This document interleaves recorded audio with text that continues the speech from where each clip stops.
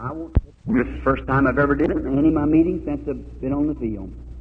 This is a new time. Brother Baxter's gone, and Brother Bosworth's in India or in Africa. Brother Baxter, I don't know where he's at. He's gone somewhere, and the rest of them's out and gone. And Billy and I are here alone. So we're just having a great time. This rice, slaying and eating. So we kind of feel like it maybe. We can, with the help of the Lord, we could carry the meeting right on through ourselves. That's the reason I was glad to see it go over a little bit. For that one reason, I believe the Lord will help us do it. Now, you know, I love my management. I have some lovely brethren, Bosworth, Baxter, Lindsay, Moore. Always got 5 of them, Baron Bonnenberg. They're just very fine men, but there's just something about when you get a group of men together, one has one thing, one has another. Sometimes that's contrary to what I think myself. So I feel like I'm just free now. We can just have a big time. Just roll up our sleeves and just dive in and eat. I think about rolling up your sleeves and having a big time. My first Bible was nature. I learned God through nature. And I like to fish. I love to fish. And you like to fish, sonny boy? If you like to fish and love your mother, you're going to make a good boy. And even my conversion didn't take it all out of me. So one day I was up in the mountains fishing away. I said for the benefit of this little boy. And I was fishing up there in the mountains, and for the other little kiddies, of course, sitting around. And I was fishing trout. And, oh, it's wonderful in the springtime. I'd go along there cutting this trout just in the next hole, you know, like that, and just praising the Lord and having a big time. Shout, sometimes drop my line down. I believe in shouting. Amen, I sure do. Because I know something gets a hold of me, it just does something to me. So I've been gone quite a little bit that morning, and when I come back, the strangest thing, there's a lot of bear in the country up there in New Hampshire. I have a little camp up there where I fish at. I had a little old tent setting up, a little old pup tent I've been living in. And a black bear is the most mischievous thing there is. So an old mother bear and a couple of little cubbies that got in there, and they made havoc of my tent. Now, what do you think I ought to have done to that bear? Little girl back there with that red hair back there. I ought to have got after him, really, shouldn't I? But here's what she done. She come in, she tore my tent down, and she scattered everything out and eat up all my food I had there, and she was just doing fine. So when I come up, away she went, and she squealed to her cubs. And one little cub run off with her, and the other went and run. He just sat there. He had his back turned to me like this. And he was doing something. Now, I didn't have nothing in my hand but a little old hand axe. I've been chopping around with some elders down there. Well, sure enough, about far as, I guess, that telephone pole out there. And she sat down. She squealed this little old bear, and he didn't pay attention to it. He just kept sitting. I thought, what's that little fellow doing? I walked up a little closer, and I was afraid to get too close, afraid she'd scratch me. So I couldn't see a tree, and I know she could climb too, so I didn't want to get too close to her, because I know the nature of bear. So I went just a little bit closer, and you know what happened? Now, I like pancakes. How many of you boys like pancakes? Oh, old boys too. I've seen them put their hands up. We all like pancakes, and I just love them. And I like to pour honey on them. Being a Baptist, you know, that's what keeps us straightened out, you know, is the honey, you know. So, and listen, I don't sprinkle them. I really baptize them. I really pour it on where it's really good and heavy.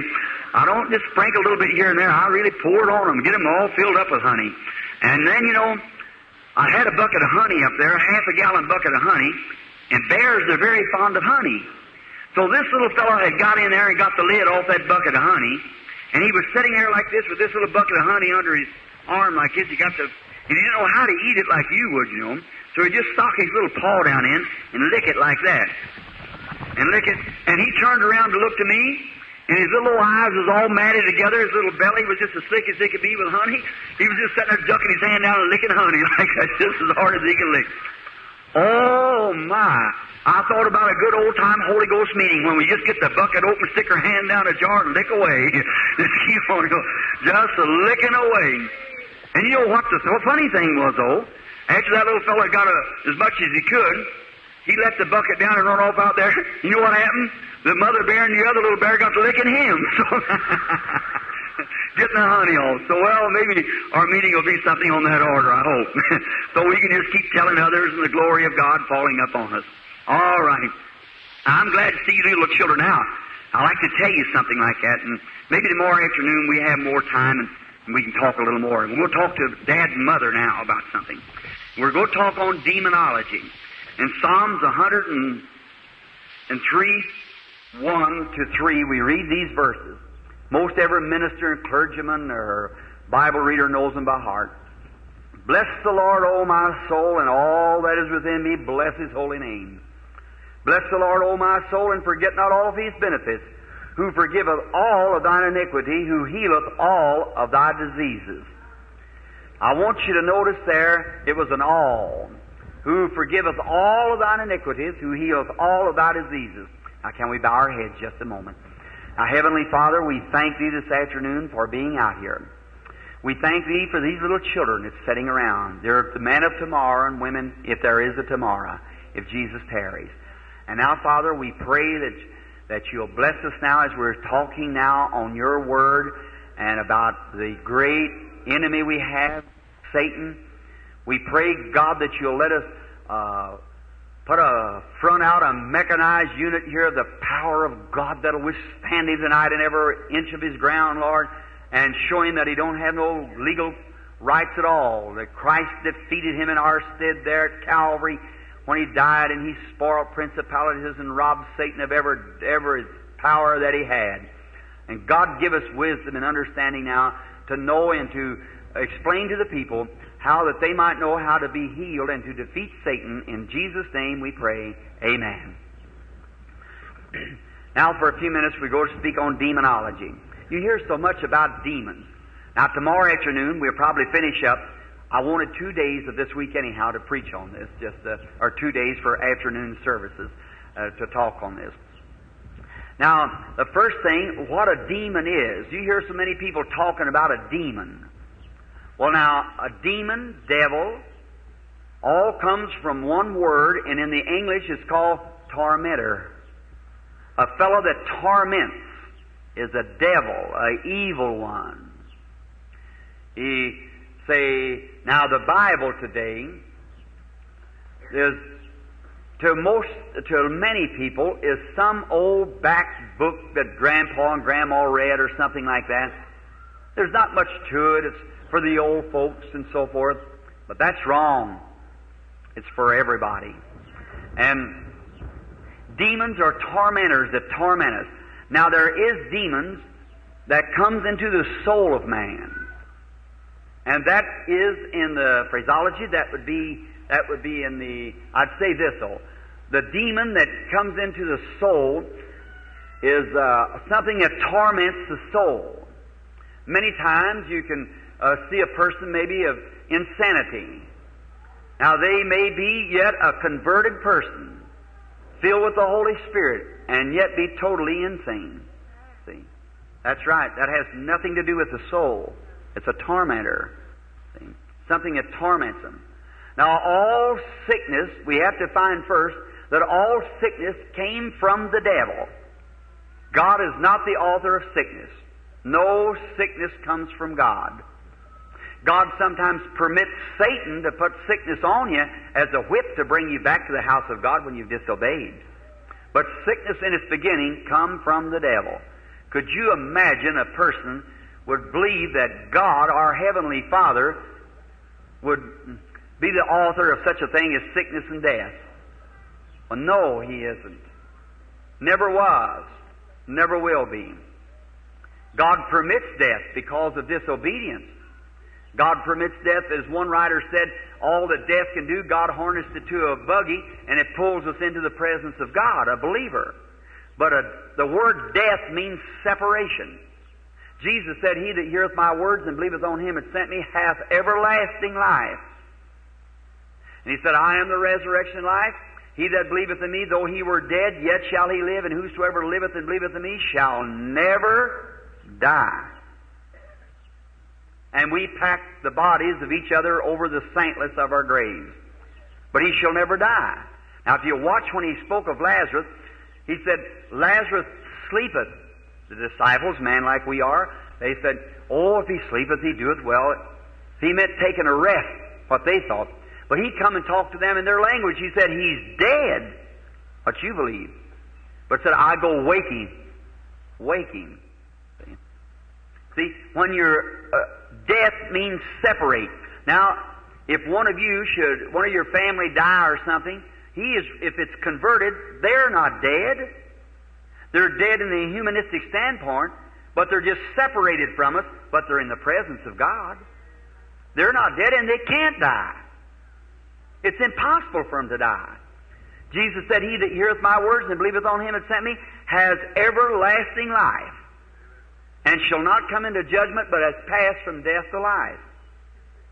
So he can't die. Anything that's immortal, eternal, it can't perish. It's imperishable life. He's got it because God has given it to him. And not meritorially, it's unconditional. God gives it to him. God calls. No man could come to God except God called him. Jesus said, no man can come to me except my Father calls him, draws him. Is that right? So it's God and all. Maybe tomorrow afternoon we'll get a little bit more on that because I want to get this thing of disease to you so that you'll see that there was a time when we become germatized, and our great-grandfather, you know that, doctor knows that. Well, you do too, you Bible readers. You know the germ of life started in your great-grandfather to becoming a germ and come out through your grandfather, then into your father, and then to your mother, and where you are now. That's right. The Scripture even teaches that. Here's the Scripture for you if you want. I believe it said that Levi paid tithes when he was in the loins of Abraham, which was his great-grandfather. Is that right? So see the germ become back there. But your souls were made up before the foundation of the world, and God created man in His own image. Spirit of man. Not a man in His own image, but man in His own image. See? And then He made them male and female before He ever had a man in the dust of the earth. Which we had a chance this afternoon to take a time and go back into that. You see how God, now it's between the line, but when you see it, it comes right up with the line. See? How that God back in the beginning, what He did there, and how He moved down into the earth, and how that He made man in His image, and then God turned around, was made in the image of man to redeem man. Now when God made man in His image, He was a spirit man. And then there was no man to till the soil. Then He created man out of the dust of the earth. Now chronologists and so forth, and these people that search and get old bones and so forth, and believe in evolution. I believe in the right kind of evolution. Man evolutes from himself, but not all from oneself. No, sir.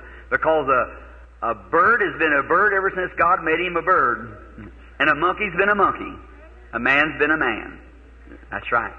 Now, I was talking to a doctor here a while back in Louisville. He said, while Reverend Branham was talking about how the natives of Africa, how they eat, just go down, but some of the awfulest things you'd ever see, how they would eat, just pick up things that's contaminated, maggots in it, just shake them around. Maggot and all. Don't make any difference to him. See? They said, drink anything, don't make any difference what it is. He said, but Reverend Branham, them people are not human. I said, oh, yes, they are. They sure are human. I said, the closest thing to a human being in the beast line is a chimpanzee. And you tried for 4,000 years to get one mutter out of that chimpanzee, and he can't do it. I said, because he can't think. He has nothing to think with. Or you can learn him little things like a horse, gee and haw, or put on glasses, or smoke a cigar, or balance himself on a bicycle, ride a horse, or something like that, but just like gee and haw to a horse, or to a dog, or something like that. I said, he's an animal. But you let me go back in Africa to the wildest tribe they got, and that's the little tribe of the Bushmen. Now I said, probably his great-great-great-great-grandfather never saw a white man or nothing. The only thing that he knows, he don't even know which is right and left hand. The only thing he knows is eat. And he eats what he can get his hands on. If it's human flesh, anything else don't make any difference to him. Just so he eats. But let me get him at 5 years old, and at 15 years old, he'll speak good English and have good education. Why? He's got a soul. God made him a human being. And he's got just as much right to hear the gospel at least once as we have of preaching around here all over America to the people over and over and over, begging, persuading, and everything. Let him hear it one time and watch him scream and run to the altar real quick. See? Yes, sir. And that's what my heart is, brother, today when I think of Africa and them poor little black hands raising up, saying, Brother Branham, one more time about Jesus. Oh, mercy. There's something in me digs and burns. Just as quick as I get money enough up, I get over there, too. That's what I do with every penny I get. Everything God knows besides just what I can eat, and most people give me my clothes, and just what I can barely live by myself, just as close as I can. I throw it right into missionary funds, which the government has arranged. I don't even pay income tax on it, to get up $3,000, $4,000, $5,000, and I take a cross over there and preach the gospel to the people that I know that day I'll have to answer, and I'll know what I answer for. I used to, when I go in a city, I'd hold a big meeting back when they had lots of money and they have great campaigns and thousands of dollars. I'd give it over to Red Cross and so forth. No slam to them. But coming down the street in a $4,000 car with a big diamond studs on, smoking a cigar, and $500 a week on the money that sick people, no sir. No indeedy. No, as soon as you get out of the city, they set of holy rollers and everything like that and making fun and down in the religion that we're standing up for. No sir. I take it myself, and before God is my judge, I put it in the gospel work counter so I know it on that day that when I have to give an account for my stewardship, it's given correctly. That's exactly right, because I realize as I treat the people, I'm treating God. Just my attitude towards you is my attitude towards Christ. And your attitude towards me is the same thing. That's right, towards Christ. Now, to see a people like that, and see how that a human being, then, with an immortal soul now, that can't die, can't perish, can't do nothing but have everlasting life, that God sovereignly in His own will gave it to you. And let me correct this just a little bit, or say something. Somebody's going to go away and say, Brother Branham is a Calvinist. No, I'm not. I'm a Calvinist as long as Calvinist is in the Bible. But when Calvinist gets out of the Bible, then I'm an Arminian. See, I believe in holiness, and I believe in Calvinist too. But both of them, one run out on the limb and went this way, and one ran out on the limb and went that way. If it wasn't for the book of Ephesians to bring it back and put it in the right place where God did, we'd all be all mixed up. But they both got a doctrine, but they go to seed on it, each one. That's the holiness and the Calvinist too, the Arminian. Now, Calvinist has something true. I believe that the Calvinistic doctrine, I believe this in security. I believe the church has eternal security. Any reader of the Bible knows that because God's already said it would appear yonder without blemish. Is that right? Then it's going to be there. Is that right? The church is eternally secured. Now, are you in the church is the next thing. If you're in the church, all right, you're secured with the church. But you better stay in the church. And how do you get in the church? By shaking hands? No. Putting your name in a book? No, sir. By one Spirit, we're all baptized into one body, and that body God judged at Calvary was the body of Jesus Christ, and we're baptized into that body by one Spirit. We have eternal security as long as we're in the body of Christ. Nothing can separate us. Nothing can touch us. If you go out by your own will. But just as sure, if you're in the body of Christ, as sure as Jesus rose from the dead, you'll rise too. God's already done that. You can't sin. Or you do. I might be a sinner in your sight, but if I'm in Christ, God don't see it because His blood atones for my sins there. See, I can't sin. He is born God does not commit sin, for He cannot sin. The seed of God remains in Him, see? He's willing to, if He makes a mistake, sure, He's right then willing to confess it. If He's a real Christian, He will do it. If He holds it back, He shows He ain't got nothing in the first place. That's right. He hasn't got nothing to begin with. But if he's a real Christian right here, you plant a grain of wheat in the ground, it'll always be a grain of wheat. Cuckleburrs may be all around it and everything else, but it'll be a grain of wheat as long as it stands. Is that right? And if a man's really born of the Spirit of God, he isn't in and out and back and forth and out in the world and out here. No, sir. No. You're not a cuckleburr one day and a grain of wheat the next day. God don't have that in the field. Yes, sir. If you're born of the Spirit of God, you're a Christian from that time until you go away, and then you're immortal with God. That's right, if you're in the church. Now let's talk about the death side. Now, how could a person on that estate and that kind of a condition ever be sick? Because that your body is not yet redeemed. Your body is not redeemed, no matter how good you are and how saintly and how holy, how much Holy Spirit, that's only your soul. And your soul is not completed yet. It's just got the blessing, the promise of God, which is the earnest of our salvation. But now, if we have no earnest of our resurrection, no divine healing, then I have no assurance or nothing to prove to me that there is a resurrection. Just like if Christ doesn't live in my heart, if I have to take it from some kind of a psychological thing back under, I have to believe somewhere like that, well then I'd be a little skeptic of it. And that's the reason over in Africa, when they come, here come missionaries up, bringing thousands of those natives, and is packing little old mud idols and everything else, is because that they had just heard the psychic side of the Bible. That's right. My own churches, Baptist, Methodist, Presbyterian, all went in there. But when they seen the power of God come in demonstration, that settled it. They know then that God was God. But now what starts this sickness? Now the first thing, it's a spirit before it becomes a disease. Just the same as you was a spirit before you become a human being. Now I'm going to take Brother Willits here as an example. Brother Willits, there was a time when you and I wasn't nothing. And then the first thing, God gave us a life. And let's take, if I take your body down this afternoon, you're made up of a bunch of cells held together with atoms. And now, someday them atoms will be destroyed if Jesus tarries. You'll go on back. They'll be just like they was in the beginning, go back into the air. But when your spirit returns, those atoms will gather together again with this spirit and bring forth another. Brother Willits, just like that one. Only younger, when he was at his best. When a man gets past about 25 years old, he finds a few wrinkles under his eyes and some gray hairs coming in. It's going to be, because death's after you. And one of these days, it's going to take you. No matter who you are, it's going to take you. But it gradually, you'll get in a corner here, and God will get you out of that corner, and you get in this corner here, death will almost have you over here, but after a while, it'll get you.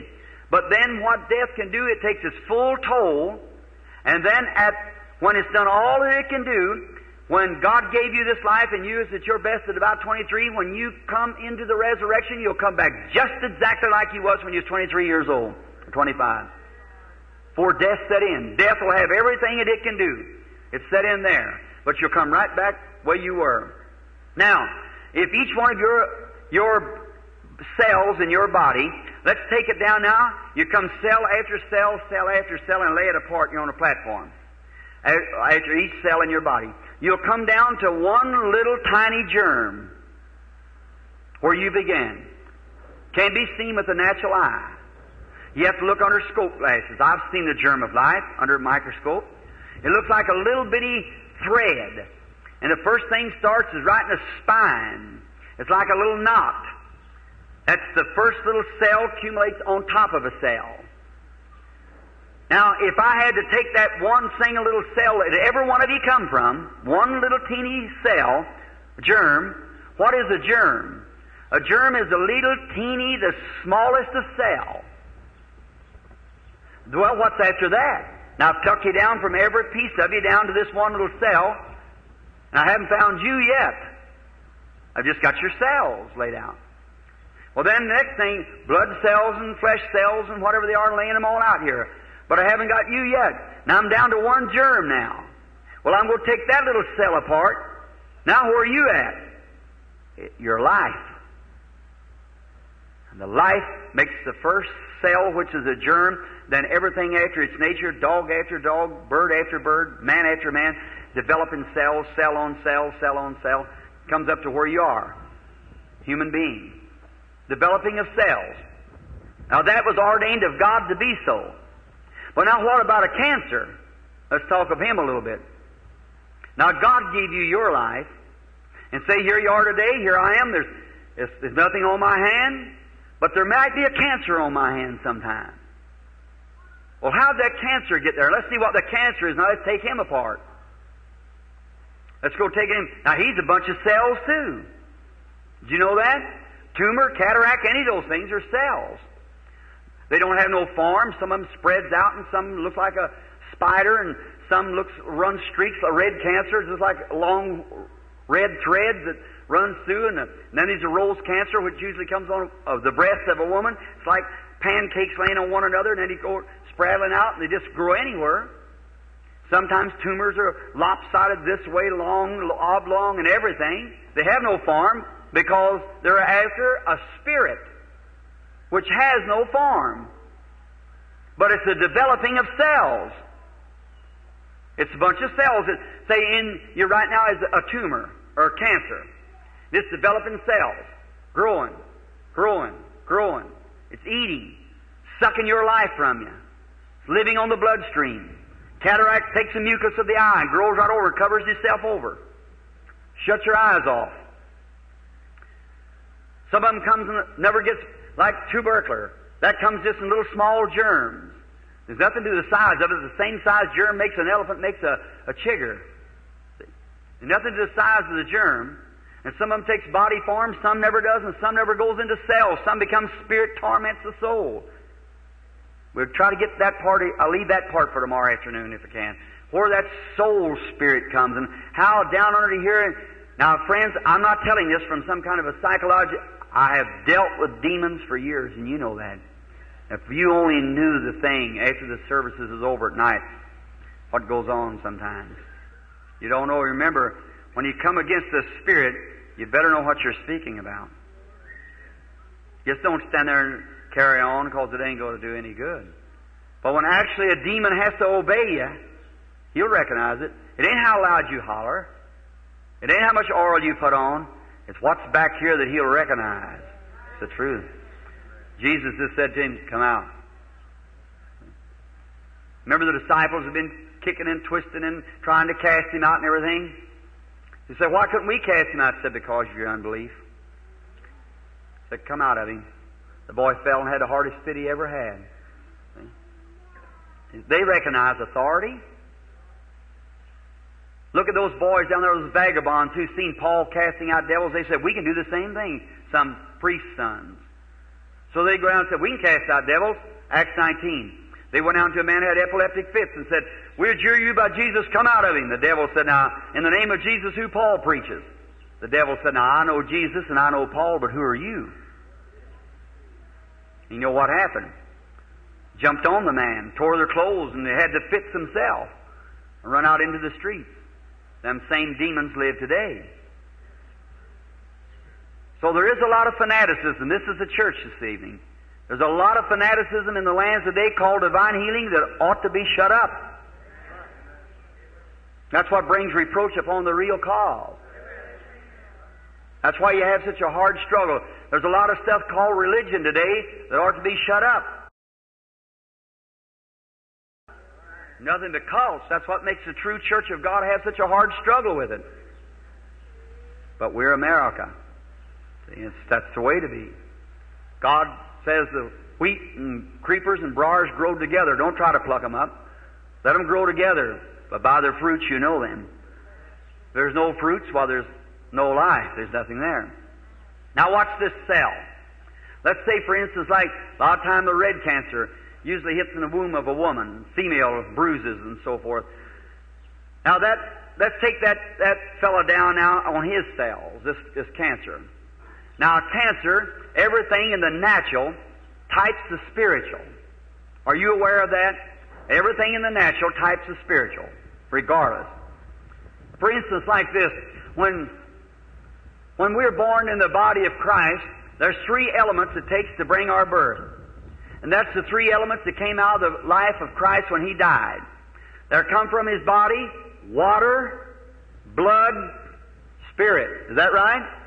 Three elements. That's the elements we go through when we're born again. Justification, sanctification, baptism of the Holy Spirit. Now that can all be in one act. But you can be in a justified state without being sanctified. You can believe on the Lord Jesus Christ and still carry your filth with you.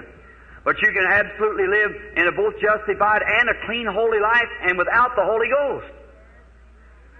See, the Bible, 1 John 5:7 said there are three that bear record in heaven, the Father, Son, and Holy Ghost, and the Father, Word, and Holy Ghost, which was the Son, and these three are one. And there's three that bear record on earth, the water, blood, and spirit, and they agree in one. Not one, but agree in one. You can't have the Father without having the Son. You can't have the Son without having the Holy Ghost. For they are inseparable one. The Trinity is in a one. I don't hear it around here, but you hear a lot across the country. One of the greatest things in the Pentecostal groups is a mix-up in that one simple thing, and I've had their heads right together and proved to them they both believe the same thing. It's the devil between them, that's all. If that great Pentecostal church would throw down them little old traditions and unite themselves together as one blessed church of God, the rapture would come. But as long as Satan can keep them broke up, all right. That's his way of doing it. And they absolutely believe the same thing. One said, well, this is that. I said, well, if this is that, then that's this. So there you are. So it's all the same thing. But there you are, in that triune Trinity of God. Now, God in His oneness. God the Father, Son, and Holy Spirit. Now, we don't say our gods as heathens. It's our God. See? It's the threefold being of God. Now, notice. Now, Satan is in a Trinity also. And his powers are in Trinity. Now, but notice, then when the water, blood, and spirit produces the new birth. Is that right? Now watch, that's what represents the new birth. What represents the natural birth before the new birth comes? You mothers. When a baby's born, what's the first thing? Water. Next, blood. Next. See? That makes the life. See? Makes the person. Water, blood, spirit. Now, cancer, let's deal on him for our next... We've got about 5 minutes left, I guess. About the next 5 minutes, let's deal on cancer. What is that fellow? What does he represent? He's a scavenger. He represents the vulture. He eats dead things. And a cancer comes from a bruise, mostly. Where a cell has been hit, and it breaks up. And a little cell in there becomes backslid. Well, that's a big word for a Baptist, ain't it? All right. But it backslides, that cell. I'm a Baptist that believes in backsliding. Someone said down here in Arkansas meeting, they said, Brother Branham, said, is a fellow Nazarene, he'd been healed. He had to walk around over town with his crutches on his shoulders. He said, you know what? Said, when I first come here, said, I thought you heard you preach, I thought you was a Nazarene. He said, then I seen the most of people are Pentecostal, and somebody told me you're a Pentecostal, now you say you're a Baptist. Said, I don't get it. I said, oh, that's easy. I said, I'm a Pentecostal Nazarene Baptist. All right. No, we are one in Christ Jesus by the Holy Spirit making us one. That's right. Now, notice, this little cell backslides when it's bruised. It begins, other little germs run forth to give its lives in there, and that's what pus comes in a sore. That's teeny little soldiers fighting for your life. They run up there and to hit that poison, them demon powers is trying to collect in there and give their lives. That's what's made. That's a bunch of little dead soldiers. That pus that's in your blood, in a sore. They give their life to save yours. Now, once a little cell rejects in there, and this demon gets started, he starts growing. He begins to multiply cells. He's building a body, just exactly like your babies begin in your womb, and like you did in your mother. Cell on top of cell, cell on top of cell, cell on anyway, anywhere. Just they have no form of nothing like a human being after its nature. It's just out of a spirit. It just grows anyway, and it'll begin cell on top of cell, cell on top of cell. And now, first thing you know, you begin to get weak and feel sick. You go to the doctor, and he'll examine you. Maybe he can't find it. If he does, maybe he'll cut it. If he can cut it clear, all right, he's got it. But if he can't cut it clear, then if it's in the throat or somewhere where it can't be cut clear, one little speck of it will live right on. See? Because it has not like you cut your hand off and settle it or anything, or you cut all, what I mean, if you cut the main body off and leave your hand there, why, it wouldn't live. But see, that has not the form of life like you have. It's a demon power, a moving. And now notice, you call them, the doctor calls it a cancer. God calls it a devil. Look at the day, they just give it, where does the word cancer come from? It comes from a Latin word, which is used in medical terms, meaning a crab. A crab that you see along the seashore has got all them legs. That's the way that it does. It reaches out, spreads out. The word cancer is crab. And it gets in and just keeps taking a hold, sucking blood as it goes, like an octopus or something. Well, a tumor, cataract, and other diseases, every one of them comes from a germ. And that germ has to be a body. And before it can be a body, it has to be a life. Before it can create or germatize and make more cells, it has to be a life. Is that correct? Now, where did that cancer come from? Where'd that come from? It wasn't on you here some time ago, but now maybe it's on you. Where did it come from? It's another life different from your life living in you. And it's a tormenting, sapping your life. That's the reason Jesus called it a devil. They call epilepsy today. They say epilepsy. Well, epilepsy in the Bible, Jesus called it a devil. When the man come with the boy, it fell on the ground and frosted the mouth and everything. He said he has a devil, and oft time he throws him in the fire and in the water. Now they polished his name up and called it epilepsy, but he's a devil. And Jesus said, "Thou devil, come out of the child." That's exactly. Now, epilepsy is usually causes him a kidney trouble. Maybe you get into that a little later. See? It causes an epilepsy from uremic. Now, notice in this. Then that cell sits there, it's a devil. He's building a life. He's growing, becoming greater and greater. He's got one duty to do, that's take your life. That's what the devil sent him for, to cut your days shorter, 70. Now, I salute every doctor. Yes, sir, every medical science, God bless them for the help that they've done for people. That's correctly. What would you do in the world today without it? I thank God for medical science. I thank God for my automobile. If God hadn't let science make me an automobile, I'd have a hard time walking up here. For electric lights and for soap to wash my hands with and toothpaste to scrub my teeth with. Certainly, I thank Him for everything because all good things come from God. But let me tell you, there's not one speck of medicine ever did cure any sickness. And there's not one doctor, now unless he's some quack, but a real doctor will tell you that they do not claim to be healers. Right at Mayo Brothers, many of you, I've been interviewed there 2 or 3 times, of patients that come from there incurable. You read the Reader's Digest, the November issue? How many read the November issue, that article of mine in there on Reader's Digest? See? And they had me up there as the interview. That baby, they give up, said it couldn't be done. But the Holy Spirit spoke to me and told me how it would be done. And it was done. All right. Now they called me up there, and right up over the door where old Jimmy and them Mayo used to be, there's a great big sign that said, "We do not profess to be healers. We only profess to assist nature. There's one healer, that is God." They're the best in the world. Now, we have a few quacks, yes. That's right, we have some quack preachers too. All right, so that goes on both sides. Notice, but any man that claims that he's a healer, he's a storyteller. Because he can't do it, for the Bible said, "I'm the Lord who forgives all your sins and heals all your diseases."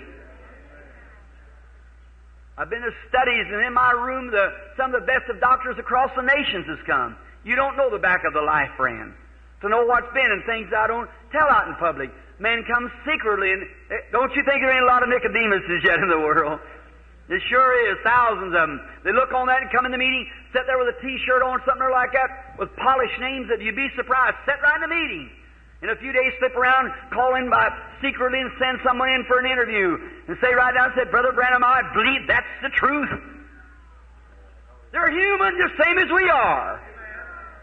Sure, and every man's desiring to look beyond that dark veil yonder he has to go through someday. But them cancers and things are absolutely devils informed in a body of flesh, moving up, taking your life. Now, if I would do like the doctor, if I could cut it off, lay it on the ground, or just like, say, for instance, you was the cancer yourself on this earth. Now, here's divine healing. If I wanted to get rid of you in the way of the doctor's way, I just have to rub your body or something other to just all vanish off the earth. There wouldn't be no more of it, just like the doctor takes the growth off of you. But in the form of divine healing, if you was the cancer, I'd just call your life out of you. And you'd go on. Your life would leave you. But your body would be here, just the same as it was. Now there's where sight and time is God's worst enemy in divine healing. I don't know whether Brother Baxter ever gets to these things in the meeting. I sat down and explained it to him and Brother Bosworth over and over. But here's what's happened. I doubt where many of the people get it, because after a while you begin to find the people coming back saying, "I had my healing, Brother Branham, for 2 or 3 days, but bless God, it left me." Now I think it's because they don't set the meeting right. The people don't understand. I've had man to come to the platform and be totally blind, cancers or cataracts over their eyes, and read this Bible after being prayed for. Walk down in 3 or 4 days, be just as blind as it was in the first place. What happened? Anyone knows that when the life is gone out of any flesh, it shrinks for a while. Is that right? Anybody ever here kill a deer or a cow or anything like that? Sure. All right? You weigh it tonight. You hunters out here, friends of mine. You kill the deer and you throw him on a scale, tell the boys how much he weighs. Watch out. In the morning he's going to be several pounds lighter than what he was. When a human being dies, the undertaker, the first thing, takes a false teeth or an eye, whatever it is in there, takes it out because it shrinks, it'll push out. Because the human body shrinks. Every other flesh shrinks. When the life's gone out of the cell, it begins to move down, shrink. It'll do that for about 72 hours. And then it'll start swelling. Let a little dog get run over out here on the road. Let him lay down in the sun for about 3 days and watch what happens. He's a bigger dog than he ever was. It swells up. Is that right? Well, that's the same thing takes place when a demon is cast out of a sick person. The first few days, oh, I feel wonderful. Then begin to say, I'm sicker than I ever was. I've lost my healing. Just as sure as faith tuck it out, unbelief brings it right back again. As faith kills it, unbelief resurrects it. Jesus said when the unclean spirit's gone out of a man, he walks in dry places. And he returns back with 7 other devils. And if the good man of the house isn't standing there to protect that door, he'll come right on in. And the good man of your house is your faith. Say, stay away. That's it. But now you watch a patient healed with an ordinary, unless it's an outstanding miracle, which divine healing and a miracle is 2 different things. Divine healing one thing and miracles another thing. But an ordinary run of divine healing, when the unclean spirits cast out a cancer devil, when it leaves the person, or say we'll take something so he can see more visible. I'd say the cataract. What happened when that man, if you'll notice a blind person, I don't know whether they've ever had any here or not yet, cataract eyes. I'll let them stand for a few minutes. Why? So that shrinkage begins to take place. Tell them, come back, give us a testimony. Oh my, they can see wonderful. Oh my, I can see things, yes. What's the matter? Life is gone. The body of the cataract is shrinking. Well, it'll do that way for a couple of days. Say, oh, I'm getting so well. And after a while, they begin to get a headache. Don't feel so good. Get up the next morning, I'm losing my sight again. Some of them said, you just have worked up that bunch of holy rollers, got you worked up. Don't you believe that? That's a lie of the devil. If you believe that, you'll go right back blind again.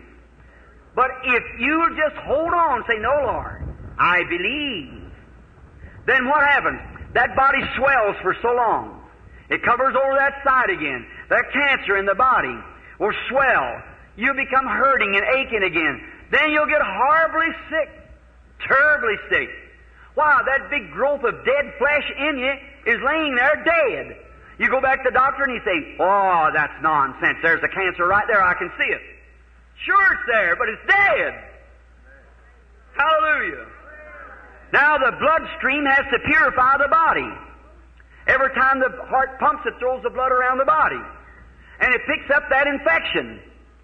Sure it'll make you sick. What if you had a chunk of meat hanging in you somewhere, or long as a snake or something big around your finger, and hanging in there and it was dead, that much dead meat hanging in you. And it's rotting. Well, of course your bloodstream has to keep that pure as it pumps through. But there's the dead body, the thing hanging there, because the life is gone from it. The power of God through faith drove it out. He's a demon, he has to leave. But the reason the people's not instructed, they go away and give up, and that same devil standing right there will take over again. When God tells you anything on this platform through His Spirit, when He's under inspiration, don't you doubt that, or a worse thing will come upon you, He said. For Jesus said the last estate of that man was 7 times worse than it was at the first place. Is that right? When the unclean spirit went out of a man, he walked around in dire places, come back with 7 other devils. So don't you disbelieve. Stay right with it. Mean it from your heart. Say, no, sir, I'll not be moved. No matter how sick I get, that doesn't have nothing to do with it. And the first thing you know, you'll be getting clearing up. Everything will be all right then. See? It's dead. The operation that the doctor would have taken from you, that same growth is laying in you with no life in it. You say, life in it, Brother Branham, want to take my life. No, sir, that life is a separate life from yours. I've just showed you that you are alive and become a being, and it's alive and becomes a being. And you're of God and it's of the devil. You see what I mean? Demonology. Now you ought to see what that thing looks like when you stand and look at it. Oh my, I'm sorry. It's almost 3:30. I'm sorry. Look, friends. Oh, what this world needs. I've been about 7 years teaching across America, having these healing services. I've just got a good notion starting back across the country, teaching the Bible and on demonology. How the people can understand what to do.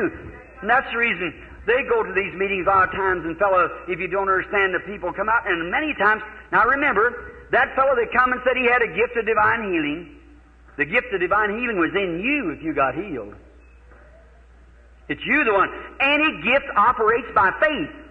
And no matter how much gift of divine healing I got, I believe it with all my heart. But you could stand here, and if you haven't got the same kind of faith, it don't do you no good. I could pray for you for hours and weeks and months. It isn't the preachers with the divine healing. It's you that's got the gift of divine healing that believes in being healed. Because it's by faith, by faith. Every operation of God is by faith. The whole armor of God's by faith. We haven't got one natural thing of this world. Everything of the Christian church is a faith act. Look at the armor of God. Love, joy, peace, long-suffering, goodness, meekness, gentleness, patience. Is that right? Everything's supernatural, nothing natural. So we don't look at the things natural because we're operating supernatural. And the only way we can base it is faith is on what God said was the truth, and we look at the unseen. And we call those things which are not as though they were, like Abraham did when God did. Amen. Abraham called those things which was not like God did as though they were. Being 100 years old, staggered not at the promise of God through unbelief. I can just imagine that, couldn't you? See Sarah get up in the morning, God said, to Abraham, you go to have the baby. God said, how you feeling, Sarah? This is a mixed multitude, but listen. No different. Well, glory to God, we're going to have it. Go get the bird eye and the pins and everything, get ready. All right. Another month passed. Sarah, how you feeling? No different. Year passed. Sarah, what about it? No different. 10 years passed. No different. 25 years passed. No different. Abraham, instead of getting weak, he got stronger and stronger. He knows it's going to be more of a miracle all the time. Because he believed God. And he staggered not at the promise of God through unbelief. He said, we're going to have it. One morning the womb of Sarah began to swell and little Isaac was born because Abraham believed God. And he looked at the things, counted those things that was not as though as they were. Not by feelings, not by sight. You don't walk by feelings or sight, it's by faith. And when God has pronounced anything, He said, whatever things you ask when you pray, believe you receive it, then hold on to it. God said so, it's got to be so. Amen. Demons, faith in the Father, faith in the Son, faith in the Holy Ghost, three in the one. Demons will tremble and sinners awake. Faith in Jehovah will anything shake. That's right. Oh my, certainly it is. Have faith in God. Look to Him. Don't you move. Stay right there. God said so. Demons, what are they? They're spiritual beings. Now the doctor says, you got cancer, you got TB, you got cataract, you got pleurisy, you got this. It's a devil. Amen. It's a life. And behind that life is a spirit.